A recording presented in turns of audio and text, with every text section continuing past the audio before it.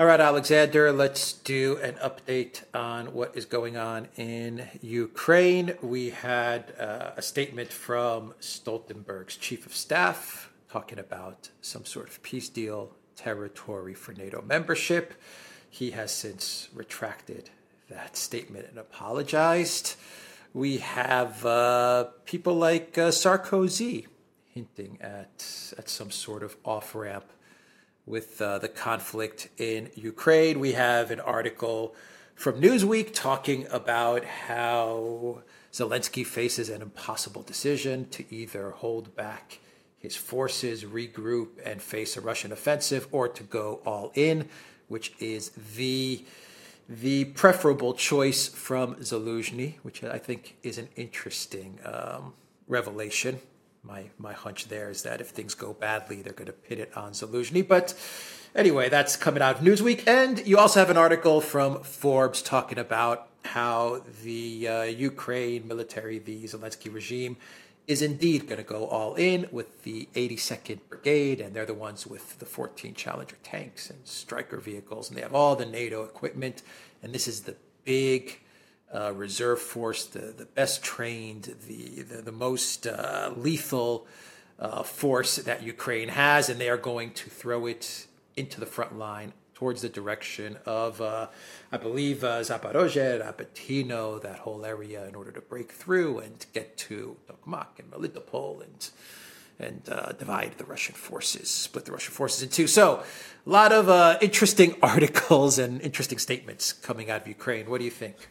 Right. Well, I think an awful lot is going on, and I think we're seeing preparations now for the big retreat. I don't mean the retreat by Ukraine on the battlefronts. In fact, I think you're absolutely right. I think they're going to try on the battlefronts to double down and triple down on their offensive, and they're going to launch this brigade, the 82nd Brigade, which, by the way, as I understand it, is their last important reserve brigade, but it's the one with the challenge. That's what Forbes says. That's what Forbes says. That's yeah, what Forbes I think, says. It's David Axe, who's pretty well informed and a fervid supporter of Ukraine, by the way. So, I think this is probably what they're going to do. But I don't think anybody any longer, at least in the West, or even within the government of Ukraine, seriously believes that this is going to work and is going to change the dynamics, the underlying dynamics on the battlefield. Apparently, and again, this is, what the reports are telling us, this brigade, the 82nd Brigade, numbers 2,000 men. Now, that is not a huge force to break through all the way to the Sea of Azov. It's not going to be enough if it is indeed the last reserve. It's the last thing that they have to throw in. And yes, they have the Strykers, and yes, they have the Challengers, but why are they going to succeed where the Leopard 2s and the Bradleys have failed? It doesn't seem logical to me. They might be able to capture this village, Rabotina, which they've been trying to capture now for 2.5 months. But if they capture Rabotina, what then? They've still got the big fortified lines ahead of them. So, I think this is probably the last throw, but I think it is what they're going to do. And I think you're absolutely correct, by the way. All the indications are that Zelensky is manoeuvring to pin the debacle on Zelensky. And there's again rumours that the defence minister, Reznikov, is also for the axe as well. Apparently there's talk of giving him a position as an ambassadorship in some place or other. But anyway, blame it all on Zelensky, blame it all on Reznikov, bring other people in, try to keep the show on the road in some way. And bear in mind, of course, that Newsweek, they're talking about going on the defensive, but the point is that they acknowledge that there is a massive Russian offensive in preparation, perhaps for the spring. So that's the real thing that I think they're worrying about. But this is all events on the battlefronts, and we've spent a lot of time discussing the events on the battlefronts. There's more attempts today today being the 17th of August, by the way, to capture Rabotina. It's all failed. They failed to break through on the Vremivka salient area. They've been pushed back in the Bakhmut area. They've lost ground there. The 82nd Brigade will be thrown in, but I don't think anybody any longer expects this offensive is going to succeed. The big story is all this talk now about diplomatic moves to try to end the war.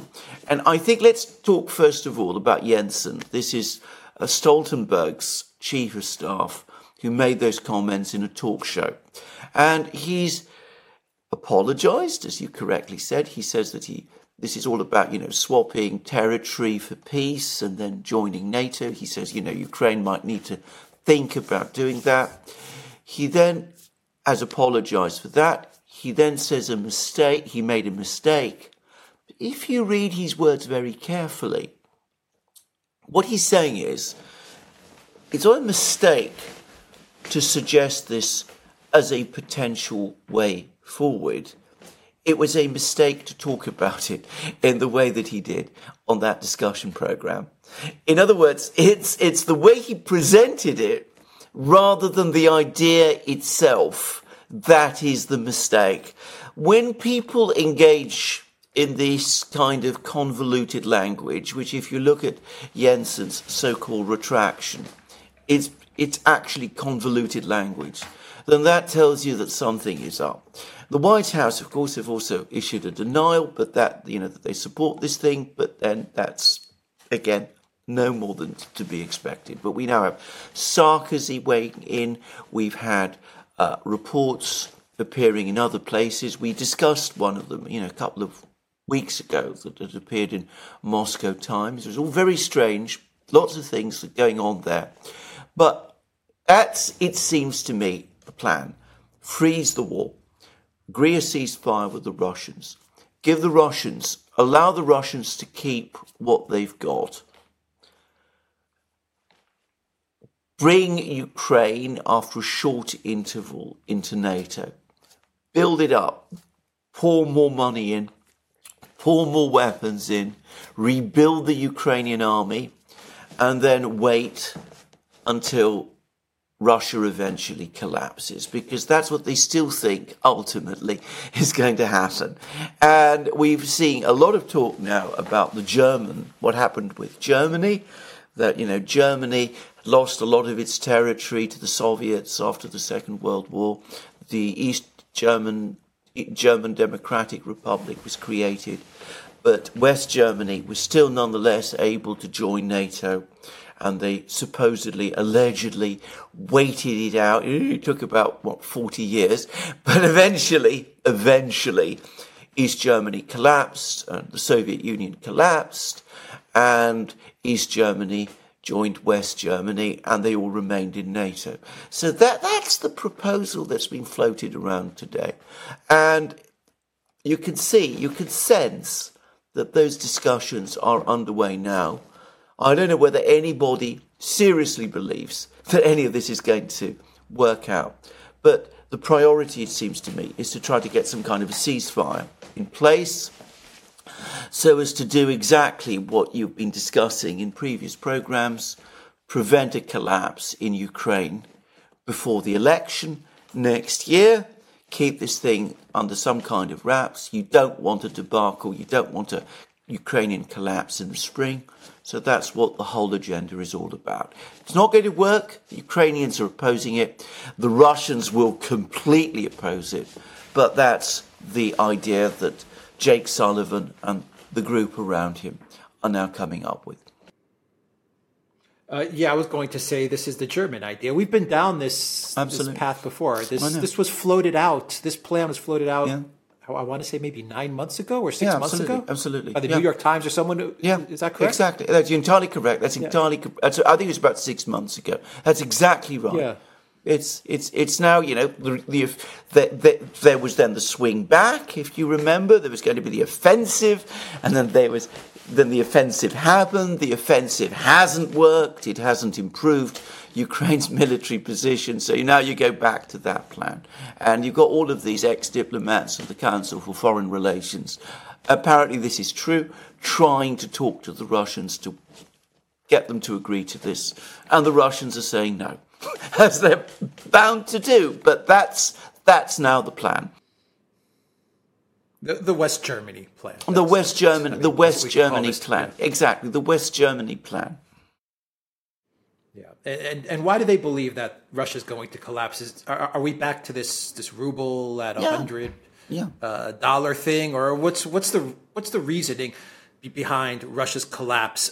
Because even Insider, which may not be the most reliable publication, but they cited a U.S. bank report, which claims that Russia is getting wealthier and the West is getting poorer. That's pretty much what the report said. So what are they basing this collapse on? Putin's popularity is at 80-something%. Yeah. The economy is humming along. You have this ruble fall, but you've explained this a dozen times as to why this is happening. Russia doesn't seem to be worried about this. I was in Russia, and I didn't see people worried about the ruble to dollar exchange, because Russia doesn't use, they can't use dollars or euros. Exactly. I mean, what do they care? What is this based on? I mean, that is an extremely good point, actually, by the way, before we proceed. I mean, this is an anachronistic issue. I mean, the ruble, dollar, ruble, euro exchange rate is irrelevant for most Russians now, because Russia doesn't trade in ruble, in dollars. I mean, this is no longer an issue anymore. But anyway, let's proceed. Well, what do they base this on? They base it on nothing except hope. The thing to understand is that you're never going to get anywhere in the EU, in Washington or whatever, by coming along and saying that, Putin is stronger than ever, Russia is getting stronger, getting richer. You can't, even if you know that privately, you can't say it. If you did, they'd eat you alive. So nobody says it. So everybody goes around pretending that sooner or later Russia will collapse. They come up with the endless things, Prigozhin, there was the Prigozhin affair. You remember when the Prigozhin affair happened, you actually said this. I remember this, the very first video we did about the Prigozhin affair. You said they will seize on this to say that if we just keep going long enough, Russia is unstable, Prigozhin affair proves it, Russia will collapse. And that is exactly what they're doing. So they're talking like this. Now, what they all privately think at the back of their minds is another matter completely. Their concern is not what's going to happen in 5 years' time, in 10 years' time, in 20 years' time. Remember, German reunification took 40 years before it took place. They're not interested in that. Their concern is next year, November 2024, they have that election to win. So they don't want a debacle. They don't want a collapse in Ukraine before the election. So they come up with all of these plans. The excuse is, well, this is not forever. Eventually, Russia will collapse. Putin will go. Ukraine will get back its territories. But in the meantime, we're able to build it up, and we're able to do it inside NATO. So we have actually won. Eventually, we're going to win even more. That's the spin. You've said it again many times. These people are all ultimately about spin. This is what it's all about at the end of the day. Whether they don't really believe that any of this is going to happen, but that's not their concern. Winning the election is. So Sarkozy said something very interesting in his statement about trying to find an off-ramp for Ukraine, which is essentially what he was talking about. He showed, I'm not a fan of Sarkozy. I'm not a fan of what he did to the world, specifically to Libya. But he was talking about an off-ramp to this conflict and basically admitting that the collective West has lost. That was pretty much what he was saying in his statement. But he said that Europe's interests do not align, in this instance, do not align with the U.S.'s interests. Yes.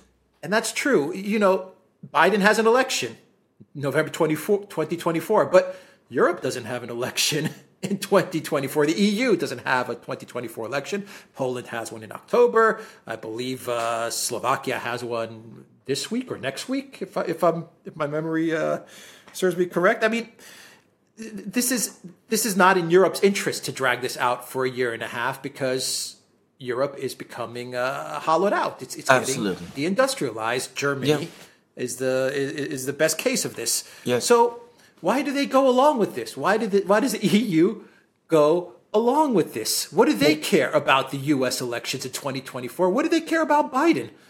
Well, you're completely right. And of course, Sarkozy is completely right. Now, just to talk about Sarkozy, I'm pretty sure that when he's making these statements, he is now positioning himself in France for a next presidential run. He's going to pose as the Democratic candidate against the terrible Marine Le Pen, and he's going to be the person who's going to take over. And he's also posing as the realist. He says, look, this Macron policy has been a complete disaster. We've hitched ourselves to the Germans. We've hitched ourselves to the Americans. The point has now come where we should break away in the interests of France, but also in the interests of Europe. And I'm the man to do it. Don't, let Le Pen come in and make things even more complicated than they already are. So I think that's what Sarkozy is up to. Whether as president of France he would actually deliver on any of these things, that's another matter, and we don't need to get sidetracked on any of that, because to be frank, I don't think Sarkozy has any chance of getting re-elected as president of France. Again, for all kinds of reasons which we can put aside for another day. But you're absolutely correct. And so is Sarkozy. Why are they doing this to themselves? Why are they letting Europe be obliterated economically the way it is? Why are they Germany is now in recession. The Netherlands is now in recession. Britain is teetering on the brink of recession. We have stagnation, at the very least in Britain. And in practical realities, you live in Britain, you can see that we are in recession. Living standards are falling across Europe. Deindustrialization is taking hold. Why do they continue to do this? The reason they are doing this is because there are still very, very powerful people in Europe, in the European Commission, in the EU bureaucracy, in some of the governments, for whom this project continues to serve their own interests. You're talking about the EU. They have used the Ukrainian crisis to extend their power even more over the sovereign states. So the EU now effectively controls energy policy, it controls financial policy, it controls all kinds of things which it didn't control previously. So the EU bureaucracy has done very well out of this crisis. Some of the people in the various EU states who rely on the EU for support, they're doing very well as well. So they have no interests in breaking with this policy because it has worked for them. It might not be working for Europe, but it has worked for them. And of course, vicariously, even if Europe is being smashed as a result of all of this, it's always agreeable to think that you're involved in some kind of joint enterprise with a superpower, which is, of course, the United States. And never, ever forget there's a financial motive as well, because, of course, there's going to be arms sales to Europe. There's going to be more jobs in the EU bureaucracy, in the NATO bureaucracy. They want to expand NATO. They want to do all of these things. And as you've said so many times, in these kind of situations, follow the money. So what is in the interests of the political class may not be in the interests of Europe, where it is the political class which is in control.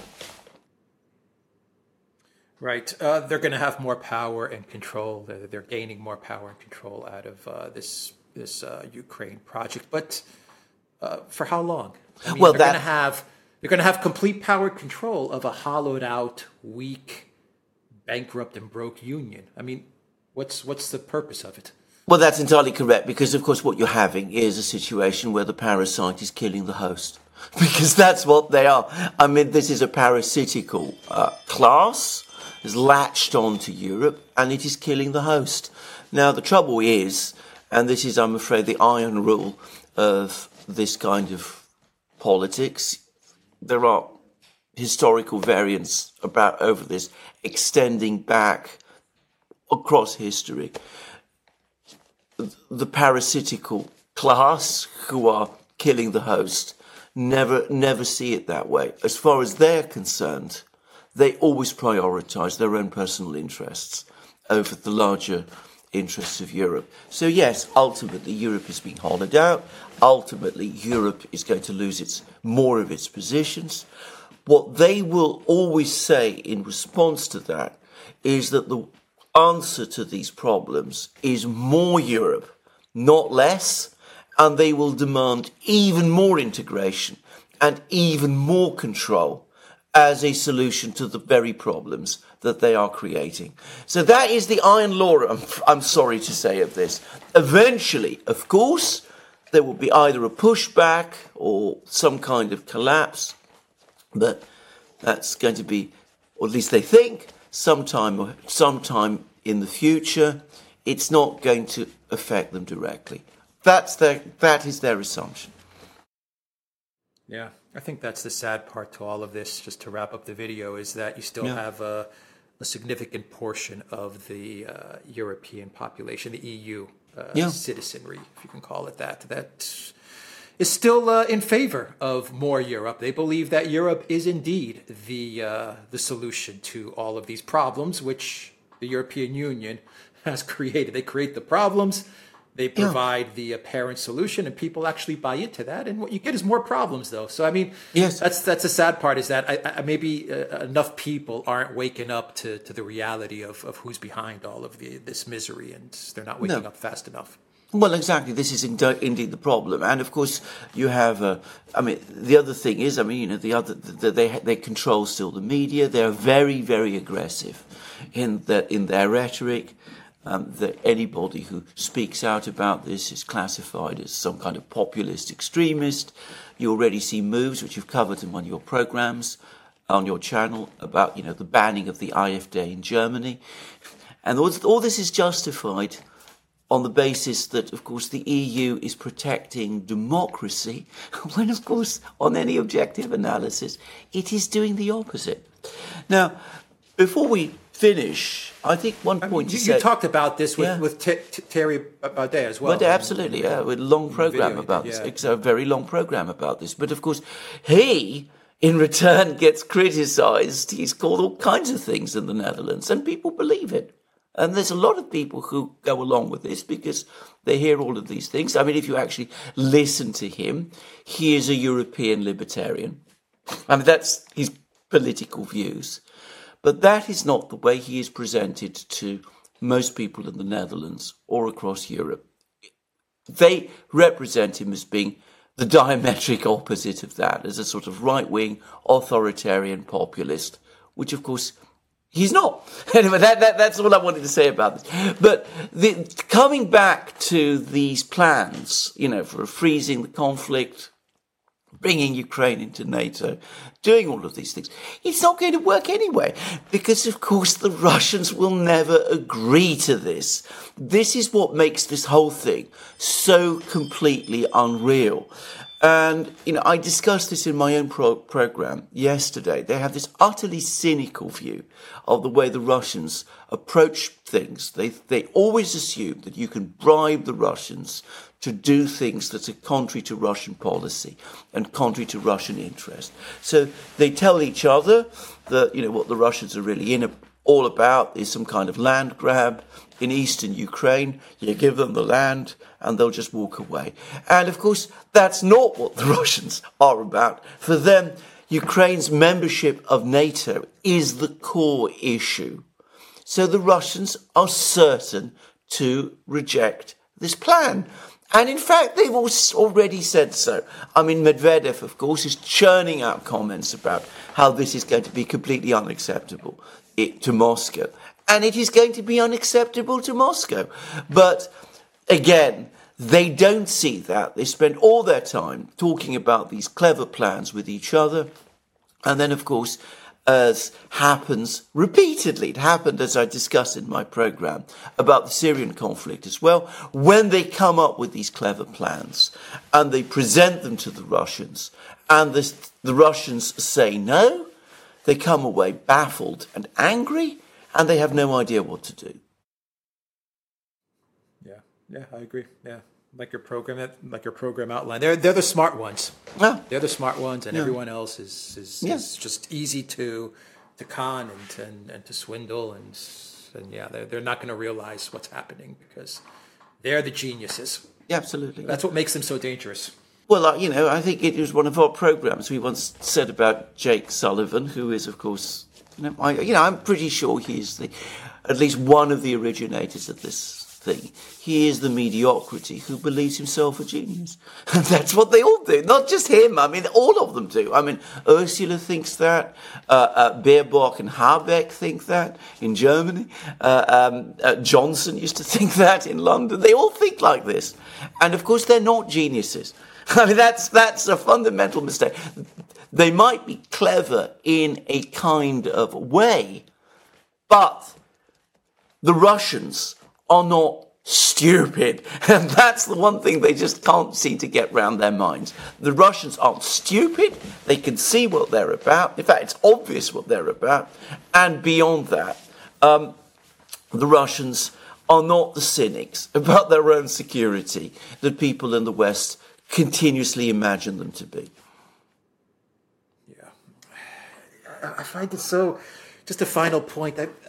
It's so hard to believe that you can sit across a table with Lavrov, for example, and believe that you can outsmart that man. It's just an example, It's how can you think that? I mean, I've never met him in person or anything, but I listen to his speeches. I listen to what he has to say, and I understand that the guy is very, very, very intelligent. Yes. I mean, why would you believe that you can sit at a table across from him and get him to agree to this West Germany plan, for example? I mean, it's so bizarre. It is utterly bizarre. But again, look at examples. Liz Truss meeting with Lavrov. Josep Borrell meeting with Lavrov. I mean, what they thought they would do is something like that. And of course they came away, absolutely, steamrolled over. In the case of Liz Truss, I don't suppose she even really understood fully what had happened. In the case of Borrell, he got incredibly angry. He complained about it in a press conference. But, it hasn't made him change his views. Okay, any other final comments to wrap this video up? I think good video. I think the thing to always understand is, they're coming up with a plan which isn't remotely a workable plan, and they're running out of time. Now, I don't know when this Russian offensive is going to happen, but if it really is the case that Ukraine is now throwing into the conflict its last reserves for this offensive, which is everybody can see has failed, then there isn't an unlimited amount of time. So I can very easily see, in fact, I would say the most likely outcome is that sometime next year they're going to get exactly the debacle that they've been trying to avoid. It'll be Afghanistan all over again on steroids. All right, yeah. The Duran.locals.com. We are on Rumble, Odyssey, BitChute, Telegram, and Rockfin. And go to the Duran shop, 10% off. Use the code GOODDAY. And check us out on Twitter as well. All right, take care.